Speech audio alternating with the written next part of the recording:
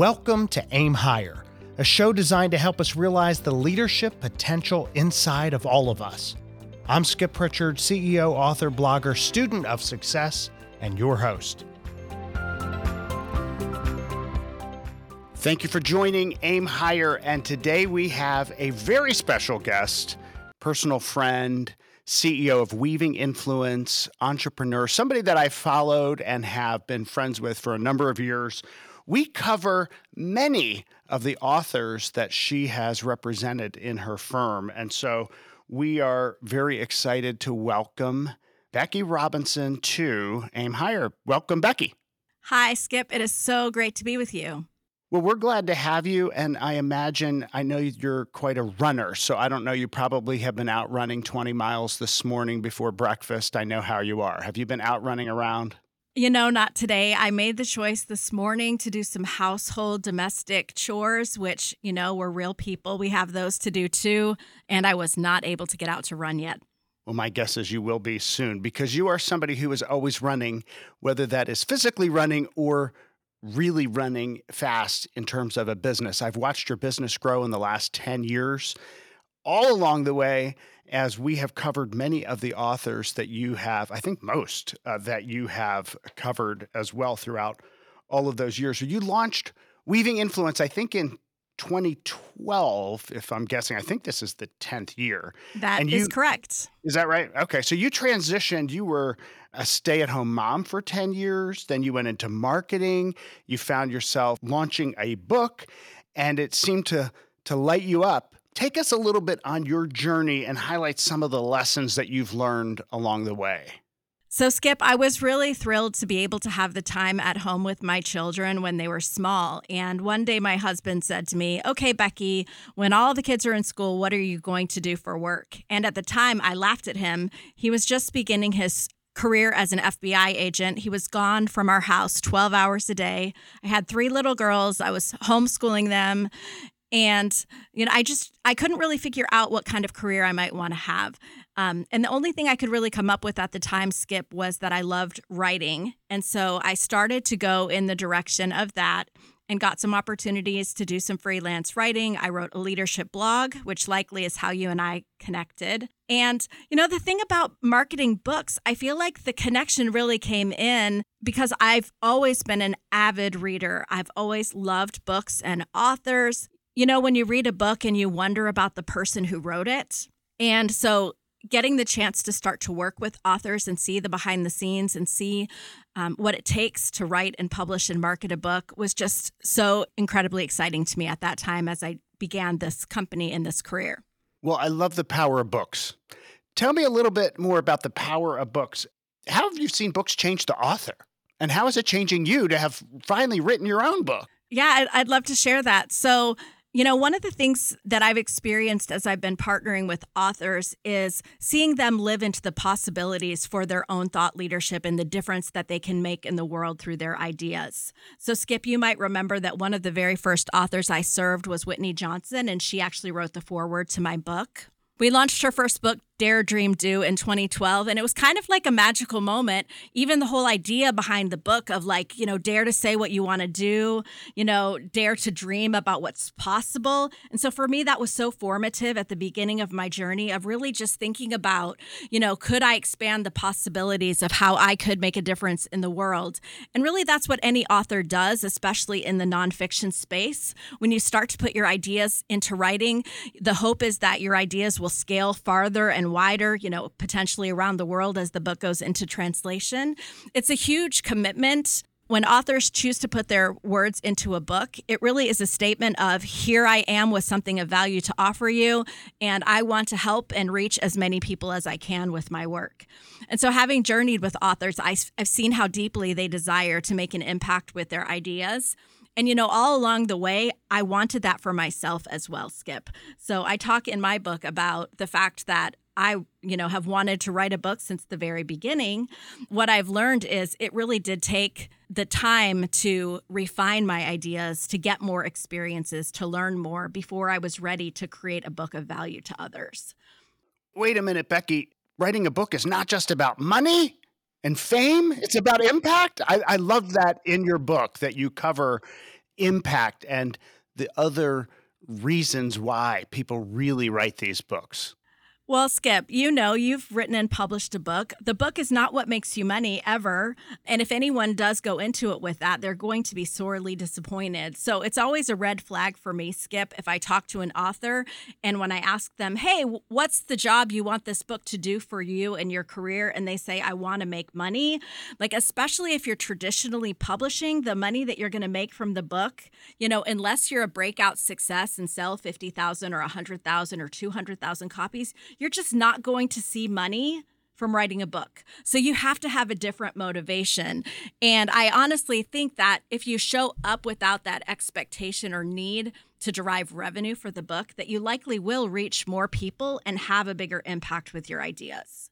It's so true. And I've seen the same thing, Becky. I've seen people who've told me, I have no retirement saved up, but I'm about to retire from my job and it's okay because I have this amazing manuscript and it makes me really very nervous. It is not, that was one conversation I had in my former life that really made me nervous to hear. But everybody has a different reason for writing. And I think that why is critical to not only your expectations, but your success as well. How do you feel? And you've seen so many authors, Whitney being your first and tremendous books and a new book too now.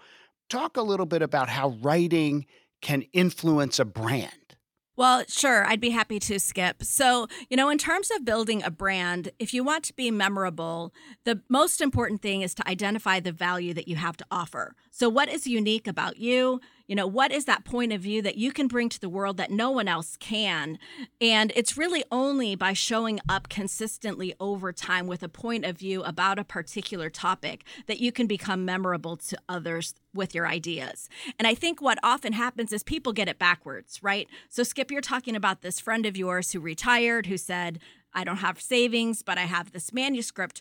Well, likely if he or she showed up in this space, tried to bring a book to the world, but hadn't been online sharing ideas or value in any way, there's no audience created that will receive that book. So creating and sharing content of value over time is really the only way to identify, connect with, and build an audience for your work. Another big misconception people have is that the publisher is going to sell all the books for you. And it has flipped. The publisher's most interested in your platform, in your reach. And so authors today, Becky, have so many channels, so many opportunities. If you're an optimist, you say, wow, I can have so many opportunities to share my book and my work and connect with people, build real relationships online through social media, whether I like Instagram or TikTok or my own blog or whatever.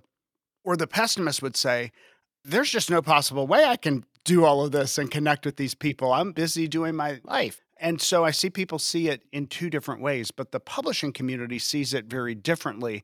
And oftentimes, by the time the author has written that manuscript, they haven't thought through all of this. What I like about your book early on is you talk about the 4 reach commitments. And I really like that perspective. Would you talk a little bit about this value, consistency, generosity, and longevity? Sure. So I started to mention that when talking about the power of an author's brand through sharing valuable content.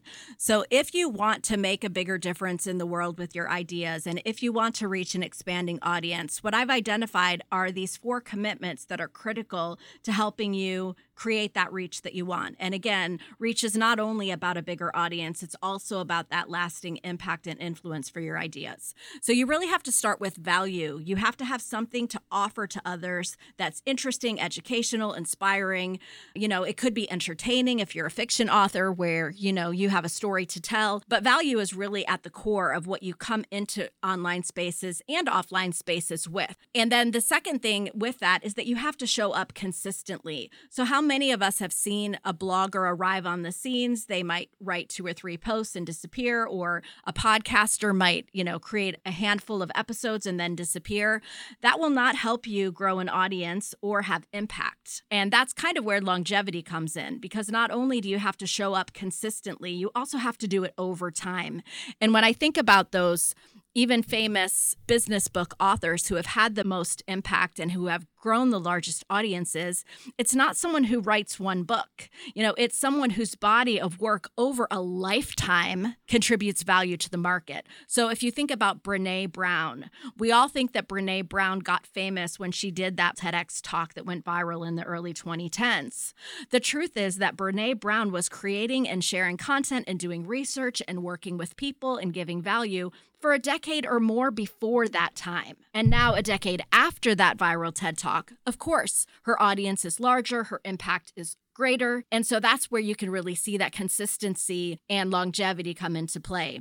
Now, the unexpected factor that people may not recognize right away, or it might seem counterintuitive, is this idea of generosity.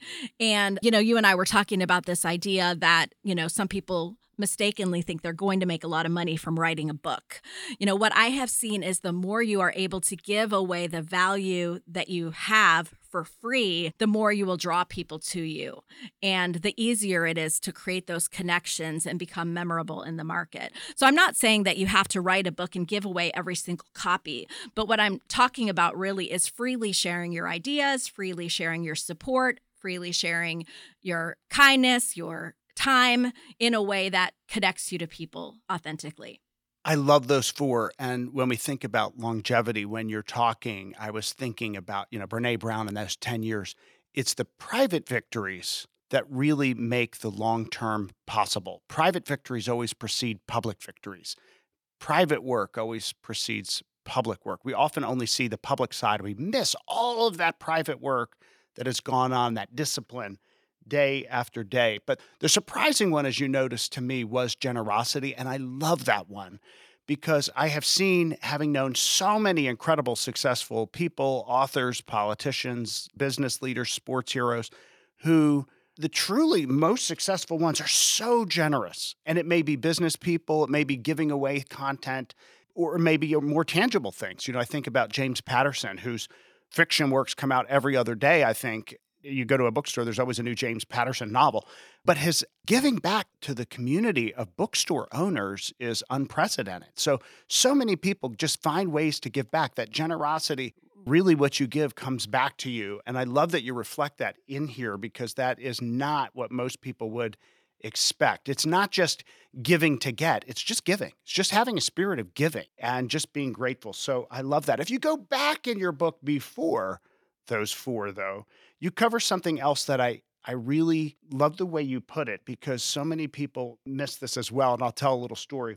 You talk about these levels of influence, and you have the distinction between beginners, masters of branding, traditional thought leaders, and true reach experts. And what I love about this concept, early on with blogging, early online presence, early talking to authors, I would be meeting with people, and I realized I was in this very strange world. This is going back now, dating me. You go back to before the launch of your company, where I would meet somebody and I would say, you're famous online, like famous, but nobody knows you in the real world.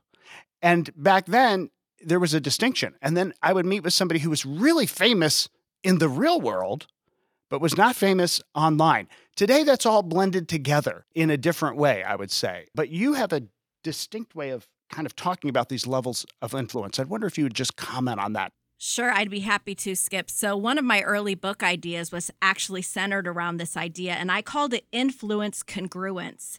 And the idea is that you want to show up online in the same powerful ways that you show up in real life.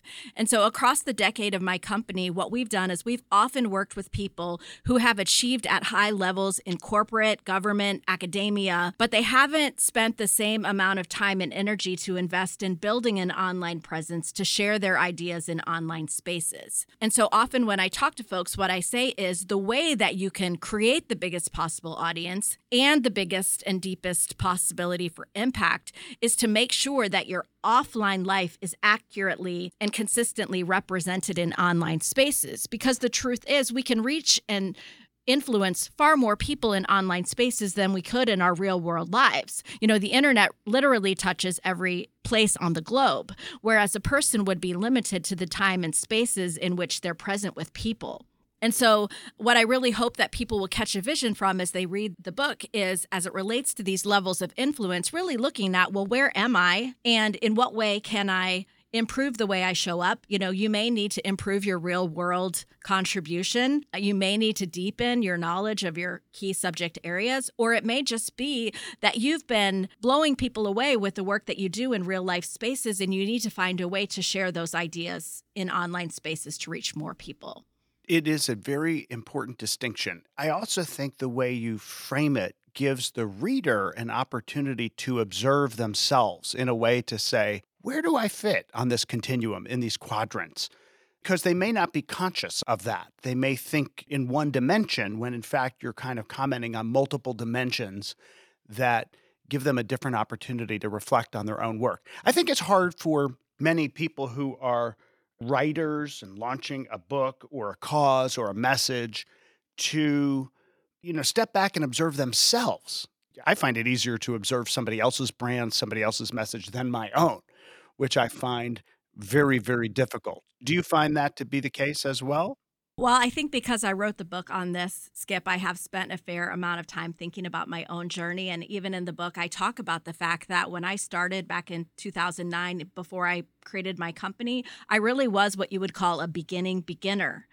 Because I had stepped out of the workplace, I didn't necessarily have any strong point of view to add online, nor did I have anything where someone would look at my personal life and say, oh, that woman is making a big difference. Let's look at you for a minute, Skip. I feel like you completely exude this true expert status because you have this offline life as a CEO of a company, a large company. And so everyone in your real world spaces in Columbus, Ohio and beyond, they know about Skip Pritchard and they know about the difference that you're making through your work. But not only that, Skip, if we go online and we Google your name, you have this track record of creating and sharing value with others. And so really who you are in online spaces matches the strength and power of your offline influence. Like nobody needs to tell me that Skip Pritchard is a powerful guy. It's obvious offline and it's obvious online. And that's really what anyone who wants to create the biggest possible audience or biggest and deepest lasting impact for their work really needs to do. They need to make sure that there's that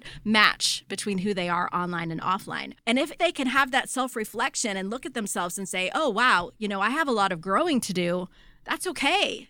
We all show up at different stages. The important thing is to make that commitment to focus, consistent effort over a long period of time, because then we can get to that place where we're positioned to have the biggest impact.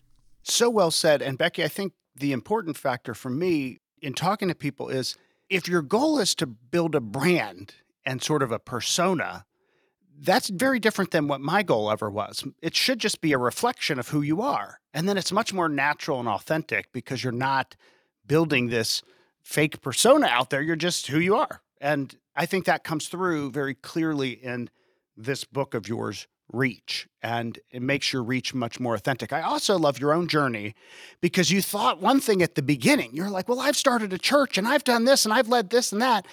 And you were a beginner, but you didn't think that. And what I love about that is your thoughts were also preceding your journey. You saw yourself, even though now you realize you were a beginner, you saw yourself almost at the finish line. You saw the potential in yourself in a way that I think brings it to you. And so I just encourage people to have that same confidence because you had a boldness when you started your firm. It wasn't this track record at the very beginning of authors and promoting books. It was just a skill, an authenticity, a kindness that deeply pervaded who you were. So the sheer force of your positive personality and relationship building skills weaving influence to become what it did. Then you attracted that success. Jim Rohn always says, success is because of who you become, not because of the things that you attract into your life. So I think it's really very interesting and powerful to watch your own journey. I just want to talk a little bit and then end on this note about trees. Now, people are listening saying, trees? What on earth does this have to do with anything? But I think you know exactly where I'm going. I hope you do because you wrote the book. Yes. Tell me about your experience with these trees and what it has taught you. I would be happy to, Skip. This is one of my favorite stories that I include in the book. So in 2016, my husband and I moved from a subdivision out to what we call the country. We have 5 acres of land at our new home that we bought in 2016. And what I immediately noticed when we came into the house, the people who lived here before had this aerial photo of the property. It was actually a book of when they were building the house. And what I noticed is that when they were building the house, it was in the middle of an empty field, and you could see clear to the busy road that's about a quarter of a mile from my house. So I was really curious, 25 years had passed. The property that I live on now is surrounded by trees. It's the most peaceful place you can imagine. When you drive down the driveway, it is covered with trees, depending upon what time of year it is. And so it really is this beautiful and peaceful retreat. The trees are one of the most striking qualities of the property. And so I was really interested to talk to the owners. And what I found out is that that was the goal that they had in mind. They wanted to create a peaceful retreat for their family. They thought they would keep this property in their family for generations. And so what they decided to do is to buy 500 trees. I later, talked to one of the sons. He said, well, it was probably more like 800 trees. It was maybe 1,000 trees. And they had to buy tiny little saplings, Skip, because they didn't have a ton of money after building their dream home. And so they painstakingly, over years, planted trees, replanted trees, cultivated the trees because they had a vision of the peaceful property that they wanted to create. And it's because of that vision that they had to make a difference in the land that they owned that I get to enjoy the property that I enjoy today. And so for those who are listening, it can seem daunting to build an online presence to influence others. And what you need to hold in mind is that vision of a future that you may never see or enjoy, that by showing up with value in online spaces, you can create the possibility for others to enjoy and learn and grow.